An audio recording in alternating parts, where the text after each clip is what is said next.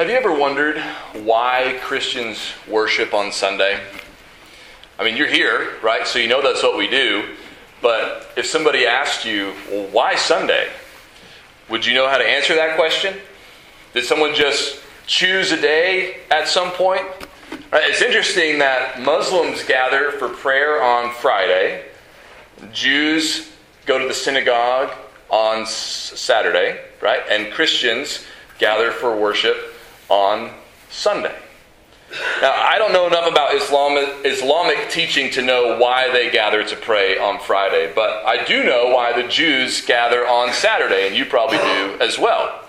Back in the beginning, when God created the world, He created everything in 6 days, and He rested on the seventh, and then He commanded His people, the Jews, to observe the seventh day as a Sabbath, a day of rest. So that's the day that they observe, Saturday.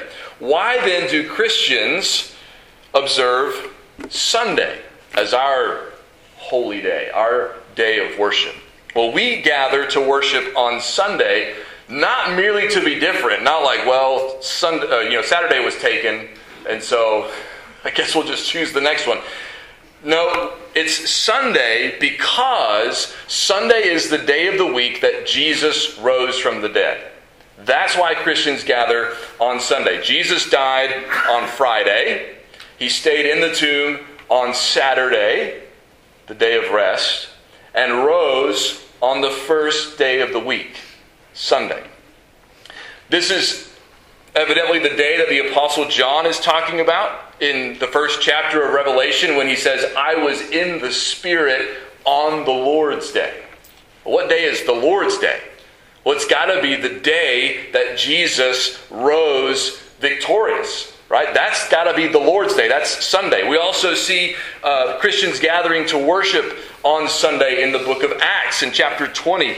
It says, on the first day of the week, when we were gathered together to break bread, Paul talked with them, intending to depart on the next day. So Paul gathered with a group of Christians. They were breaking bread, which might indicate that they were celebrating the Lord's Supper on the first day of the week. Paul also instructs the church in Corinth in 1 Corinthians 16.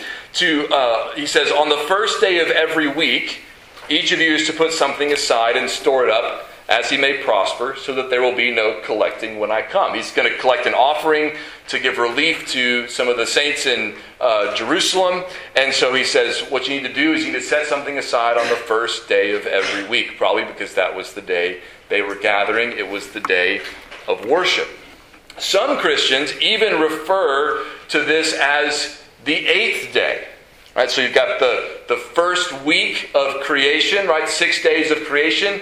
The seventh day as a day of rest. And then the eighth day, the day of resurrection, the day of new creation. Regardless of what you want to call it, the Lord's Day, the eighth day, resurrection day, or whatever, Sunday is the day of resurrection. And Jesus' resurrection is the day of new beginnings. That's the reason why we worship not just on Easter Sunday, but every Sunday. It's a reminder of the resurrection, a celebration of the resurrection of Jesus. That's what we're going to look at this morning in the Gospel of John. We're going to finish out chapter 19 and begin chapter 20. So we'll pick it up in chapter 19, verse 38. We saw last week what John had to say about Jesus' death. This morning we're going to see what he has to say about Jesus' burial, and then his resurrection. So beginning in John 19, verse 38. It says, after these things, Joseph of Arimathea, who was a disciple of Jesus, but secretly, for fear of the Jews, asked Pilate that he might take away the body of Jesus, and Pilate gave him permission. So he came and took away his body. Nicodemus also, who earlier had come to Jesus by night, came bringing a mixture of myrrh and aloes, about 75 pounds in weight.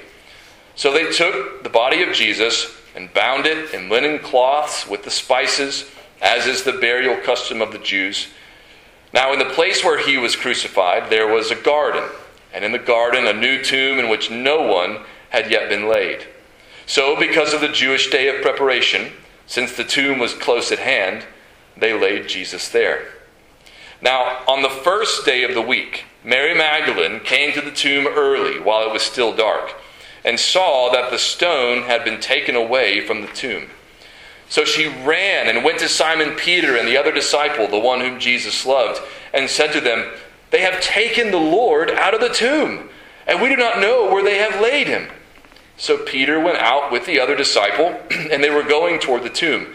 Both of them were running together.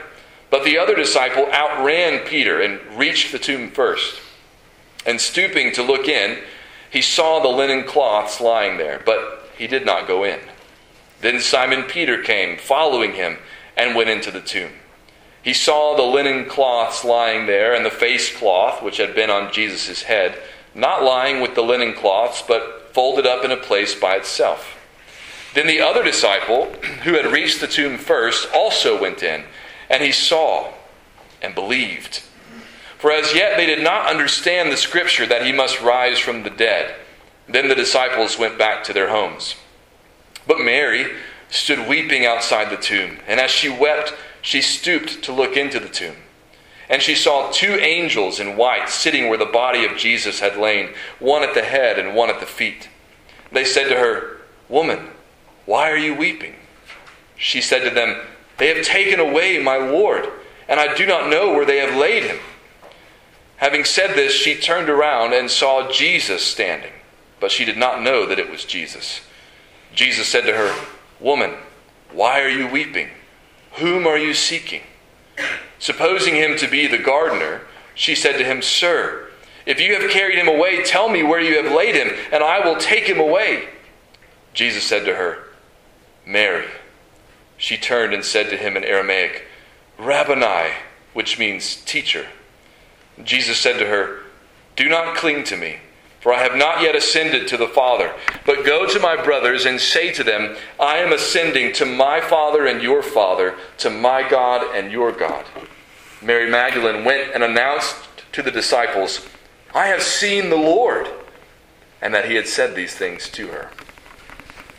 Now, after Jesus died, it's important and significant that we have an account of his burial, right? It seems rather obvious that Jesus was buried after he died, but it's not something that we can assume or we can overlook. It's incredibly important. Paul, even in his summary of the gospel in 1 Corinthians 15, which we read earlier, includes the burial of Jesus. He says Christ died for our sins in accordance with the Scriptures. He was buried, and he was raised on the 3rd day in accordance with the Scriptures. Why is it so significant that Jesus was buried? Well, for one thing, that's how we know, part of how we know, that Jesus was really and truly dead. That he experienced death like any other human being would. He became as one of us. He took on flesh and blood so that he could die in our place. And his death was not like a fake. It was not like an almost death, like kind of like you would die, but not really. He really, truly died. And that's important. And not only that, but as the death of Jesus is narrated, we learn about a couple of disciples of Jesus that we didn't know were disciples. The first one we learn about is a man named Joseph of Arimathea. And John tells us that he was a disciple of Jesus, but secretly, for fear of the Jews, he says in verse 38. Now, Scripture does not look favorably on secret disciples. Right? Jesus doesn't say to people, "Hey, look, I know it's scary to follow me, so if you don't want to tell anybody, that's fine." Right? He doesn't say that. Right? He says that you need to confess me before men, right? And if you deny me before men, then I'm going to deny you. If you confess me before men, I will confess you before my Father. Joseph had been a secret disciple of Jesus, but I think it's pretty clear at this point he's no longer a secret disciple. I think this, in a way, is Joseph's public confession that he follows Jesus. Because not just anybody goes to Pilate after Jesus has been executed as a false king and says, "I would like to take care of his body. Would you entrust it to me? Can I have the body of Jesus. I mean, that's as good as a public declaration of your allegiance to Jesus as you can have, right, short of baptism. So Joseph has been a secret disciple, but I think you could say is no longer a secret disciple because he publicly demonstrates his love and care and allegiance to Jesus by requesting the privilege of caring for his body. Not only that, but the tomb that Jesus is going to be laid in is Joseph's own tomb. Now, John doesn't tell us that here. He just tells us that there was a tomb in the garden nearby and that Jesus was laid there, that it was a new tomb, that nobody had been placed there before. But Matthew, in his gospel, in Matthew 27, says that Joseph took the body and wrapped it in a clean linen shroud and laid it in his own new tomb, which he had cut in the rock. So not only is he asking for the body of Jesus, but he is placing the body of Jesus in the tomb that he had prepared evidently for himself. Again, that's as good of a declaration of faith at this point as you could make. So Joseph is now a disciple of Jesus publicly. And there's also another man we probably didn't expect to see again, and that's Nicodemus in verse 39. Now, Nicodemus, of course, is famous for coming to Jesus by night in John chapter 3. He talked to Jesus. He had a high opinion of Jesus, but he didn't believe that Jesus was who he said he was. Jesus said as much. He said to Nicodemus that he didn't believe. There was much about Jesus that Nicodemus, at that time at least, did not understand. But here he is, after Jesus' death, where, arguably, it is much harder to follow Jesus now, in this moment, than it was when he was teaching to multitudes and performing miracles. Right? This is the time where it's easy to say, never mind, I'm out. That's what Peter did. I don't know this guy. I'm not his disciple.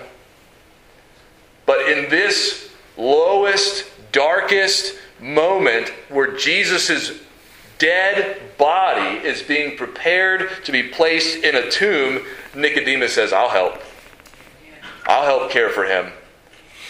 I think Nicodemus does believe now. He brings a mixture of myrrh and aloes, about 75 pounds in weight. I don't know how much that costs, but nothing that weighs 75 pounds is cheap, right? This is an investment that Nicodemus is making in Jesus. It's probably not as, certainly not as extreme, right, as the woman who broke the jar of pure nard and poured it out on Jesus' feet, but it's similar. This is a significant gesture from Nicodemus of the value of Jesus. Again, I think that's a pretty good indication that at this point, Nicodemus, like Joseph, believes. They follow the burial custom of the Jews as best they can, given their time constraints. It's about to be the Sabbath, and so that's why the Jews had wanted to sort of rush the death of the men who were on the cross, where Jesus had already died, but the other two men, they broke their legs so that they would die more quickly, so that they wouldn't be left on the cross on Saturday, which is the Sabbath, and this is during Passover and the Feast of Unleavened Bread, so it's an especially holy Saturday. So they're constrained, right, by time, and so that's why they put Jesus in the tomb where they do, the tomb of Joseph, which is nearby, because they can't carry him too far because they've got to get this done. So then that's what John says in verse 42. Because of the Jewish day of preparation, right, since the tomb was close at hand, they laid Jesus there.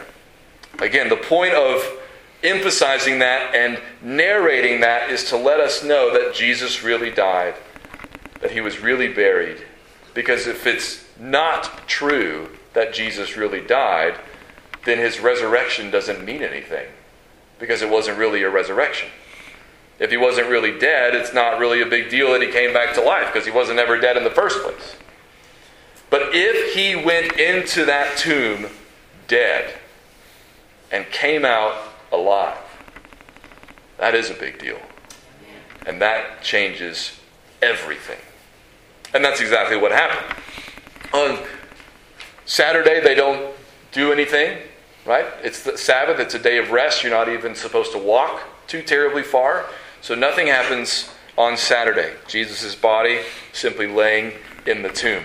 But on Sunday, verse 1 tells us, on the first day of the week, Mary Magdalene came to the tomb early, while it was still dark, and saw that the stone had been taken away from the tomb. So she comes to the place where Jesus' body has been buried. It's Sunday. It's now the Lord's Day, right? Because Jesus has risen on this day. Nobody's calling it that yet, but that's what it's going to be called. And it's clear from the way that Mary and everyone else responds that they were not expecting Jesus' resurrection.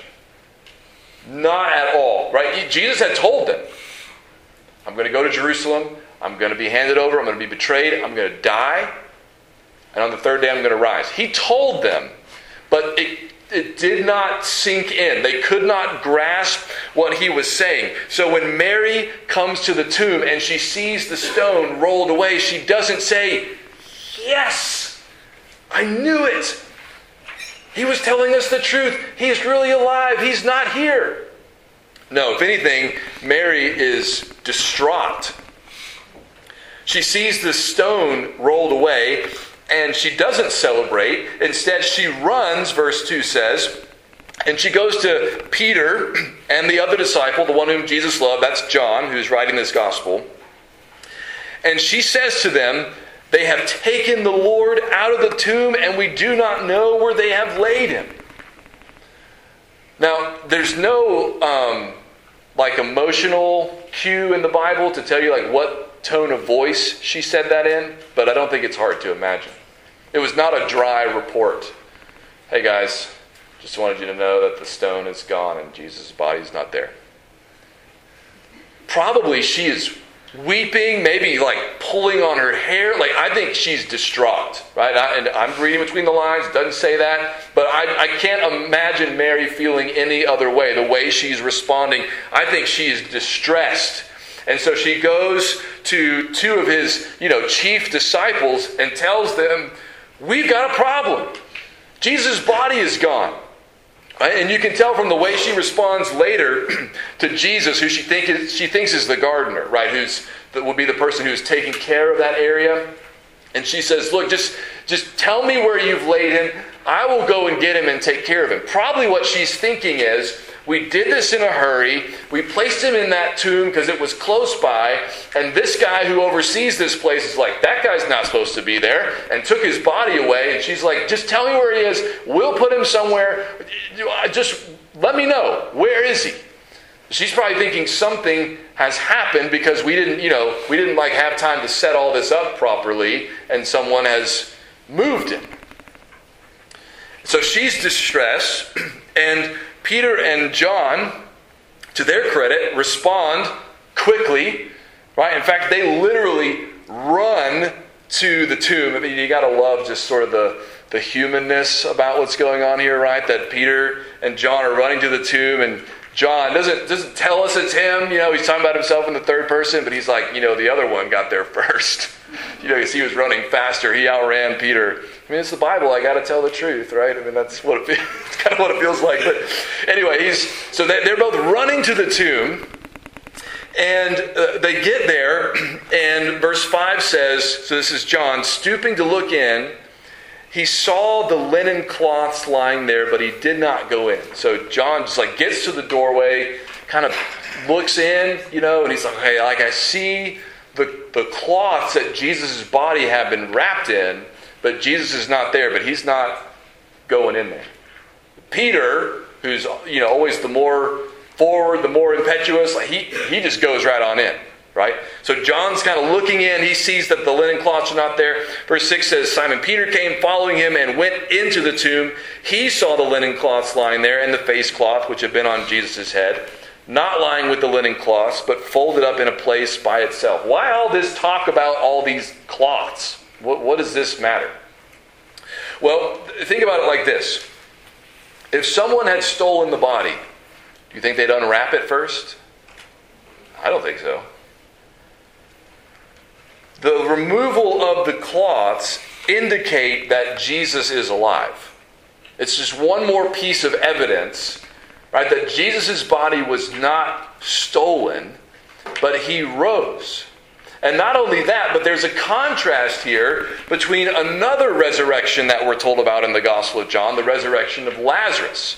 Now, Lazarus' resurrection, of course, is a little bit different because Lazarus doesn't get to live forever after Jesus raises him from the dead. He has to die again at some point, right?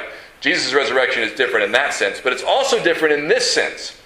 When Jesus goes to the tomb of Lazarus and says, "Lazarus, come out," he doesn't say, "Okay, be right there. Let me get all this stuff off first." He walks out.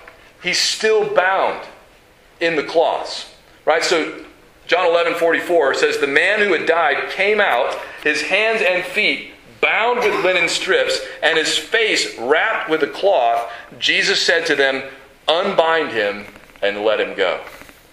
Lazarus didn't take off his own cloths. He had to have somebody remove them from him. But Jesus evidently removed his own. Not only that, one of them he even folded up nicely and set it apart by itself. Again, it doesn't look like a place that's been raided. It looks like a place that's been vacated. Because that's what happened. Right? Jesus came out on his own. When John sees this, verse 8 says, "Then the other disciple who had reached the tomb first also went in, and he saw and believed." So at that moment, John seems to get it. Jesus is alive. Jesus has risen. But he tells us that up to that point, they didn't really understand the not only importance, but the necessity of the resurrection of Jesus. Verse 9 says, "For as yet they did not understand the scripture that he must rise from the dead." What does he mean they didn't understand the scripture that he must rise from the dead? This is something that Jesus himself will tell them when he appears to them in Luke 24, verse 44. He says to Jesus, he says, "These are my words," or Jesus says to them, "These are my words that I spoke to you while I was still with you, that everything written about me in the law of Moses and the prophets and the Psalms must be fulfilled." That includes his death and his resurrection. That was written about in the scripture, it was prophesied, and those prophecies had to be fulfilled. If they understood what the scripture said about the Messiah, they would have known, should have known, that the resurrection was not an option. It was something that God had said would happen and must happen. Not only so that the prophecies are fulfilled, but also because without the resurrection, there would be no salvation. Jesus' death by itself does not save us. Only Jesus' death with his resurrection saves us. That's what Paul says in 1 Corinthians 15. When he says, if Christ, is verse 17, "If Christ has not been raised, your faith is futile and you are still in your sins."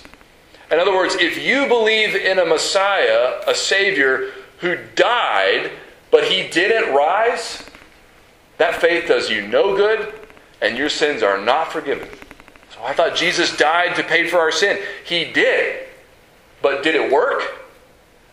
The reason we know it worked, right, the evidence of the success, the vindication of Jesus' sacrifice is his resurrection. If he didn't rise, he died like everybody else. The fact that he rose is the chief piece of evidence that he is exactly who he always claimed to be. And that what he said he came to do, he really and truly accomplished. So he had to rise from the dead. And one other reason he had to rise, that's what the Father had charged him to do. And as the Son, perfectly fulfilling the Father's will, he could not stop short of rising from the dead. Jesus himself told us in John 10:18 about his death, about his life. He says, "No one takes it from me, but I lay it down of my own accord. I have authority to lay it down, and I have authority to take it up again. This charge I have received from my Father." This is what I've been sent to do.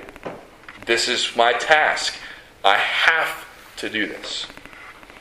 Now, it may seem like Peter and John have an advantage over us in believing in the resurrection because they got to see the empty tomb with their own eyes.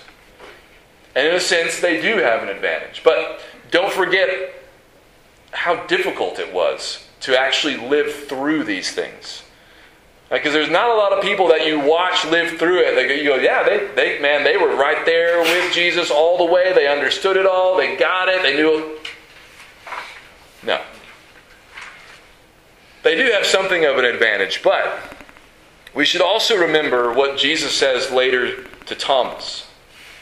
Thomas insisted on seeing before he believed. Even when the other disciples had seen Jesus risen, he said, well, I'm not believing. I'm not taking it on your word. I'm not believing unless I see Jesus himself, unless I can put my hands where they put the nails. I'm not going to believe. And Jesus, in his mercy and grace toward Thomas, revealed himself to him, allowed Thomas, invited Thomas even to touch him where he had been crucified. But he also said to Thomas this, "Have you believed because you have seen me? Blessed are those who have not seen and yet have believed." Who's that? That's you, if you believe in Jesus. We weren't there. We didn't witness it. But Jesus pronounces you blessed if you believe in him. Now, Peter and John, they go back home. Verse 10. But Mary, she stays. Right? It says, Mary stood weeping outside the tomb. And as she wept, she stooped to look into the tomb. Evidently, she hasn't looked in there yet. She saw the stone rolled away. She ran away, told Peter and John. They came, they looked in. Now Mary looks for herself. And when she does, she sees two angels there inside the tomb. John says they were sitting where the body of Jesus had lain, one at the head and one at the feet. And they said to her, "Woman, why are you weeping?" Now, if Jesus is dead, what kind of question is that? If Jesus is still dead, you don't ask somebody who loved that person, "Why are you weeping?" That'd be a cruel question. The reason they ask her that question is because they know what she has not yet grasped. That Jesus is not dead. Not only is he not there, she knows that, but that he is alive. If he's alive, you got no reason to cry. No reason to be weeping. When they ask her that question, she tells them why she's weeping. She says, "They've taken away my Lord, and I do not know where they have laid him." She's not convinced that he's risen. She thinks he's just been taken somewhere else, but she still loves him. She still cares for him, and she is distraught and brokenhearted over the fact that she doesn't know where his body has been laid. So she tells them that, and then she turns around, it says in verse 14, and she sees Jesus standing there, but she doesn't know that it's him. There's all kinds of reasons why she might not know that it's him, right? But one of them probably is you often don't see someone you're not expecting to see. Right? You ever run into somebody at the grocery store that you normally run into somewhere else, like at work or something, and they're not wearing their work clothes, and you have to do like a double take. You're like, "Oh, I didn't realize that was you." You got sunglasses and a hat on. I'm used to seeing you at church or at work, and I wasn't expecting to see you. I didn't recognize that it was you, right? That's probably part of it. She's not expecting to see Jesus. So she doesn't. even though he's standing right there. So he speaks to her. And he says, "Woman, why are you weeping? Whom are you seeking?" Right? And this is where it says that she was supposed him to be the gardener. So she said to him, "Sir, if you have carried him away, tell me where you've laid him. I will take him away." And then this has to be one of the most moving and poignant moments in all of Scripture, where Jesus speaks her name. And that's when she knows it's him. There are people in your life that they say, all they have to do is say your name, and you recognize their voice, expecting to hear it or not. When he says her name, she knows it's him. She calls him Rabbi, which means teacher, John tells us. And Jesus said to her, John says, verse 17, "Do not cling to me." Immediately he tells her, "I'm not staying. I don't want you to be disappointed by what's about to happen, but this is not a resumption of life as it was before. I'm not staying here." Instead, he says, "Do not cling to me, for I have not yet ascended to the Father. But go to my brothers and say to them, I am ascending to my Father and your Father, to my God and your God." I'm not staying here indefinitely. I'm going back to the Father. I'm going to ascend. So don't cling to me. Don't expect me to stay. Instead, go tell the others what's about to happen. I'm going to ascend. So she does. Verse 18 says, Mary Magdalene went and announced to the disciples, "I have seen the Lord." Peter and John saw the empty tomb. Mary saw Jesus. The first one that John tells us got to see Jesus himself after his resurrection. And she tells him the other things too, that he had said these things to her. She announces the good news to the disciples. This is why we worship on Sunday. Because it was the first day of the week when the tomb was empty and Jesus was alive and appeared to Mary and then began to appear to the other disciples. We gather on Sunday, not just on Easter, but every Sunday, because that's the day the Lord walked out of the tomb. That's the day when death was defeated. That's the day when our salvation was sealed through Jesus' victory. We gather in the name of the Lord, on the day of the Lord, to worship the Lord who lives and reigns and is coming again. And we say, Amen. Amen. Come, Lord Jesus.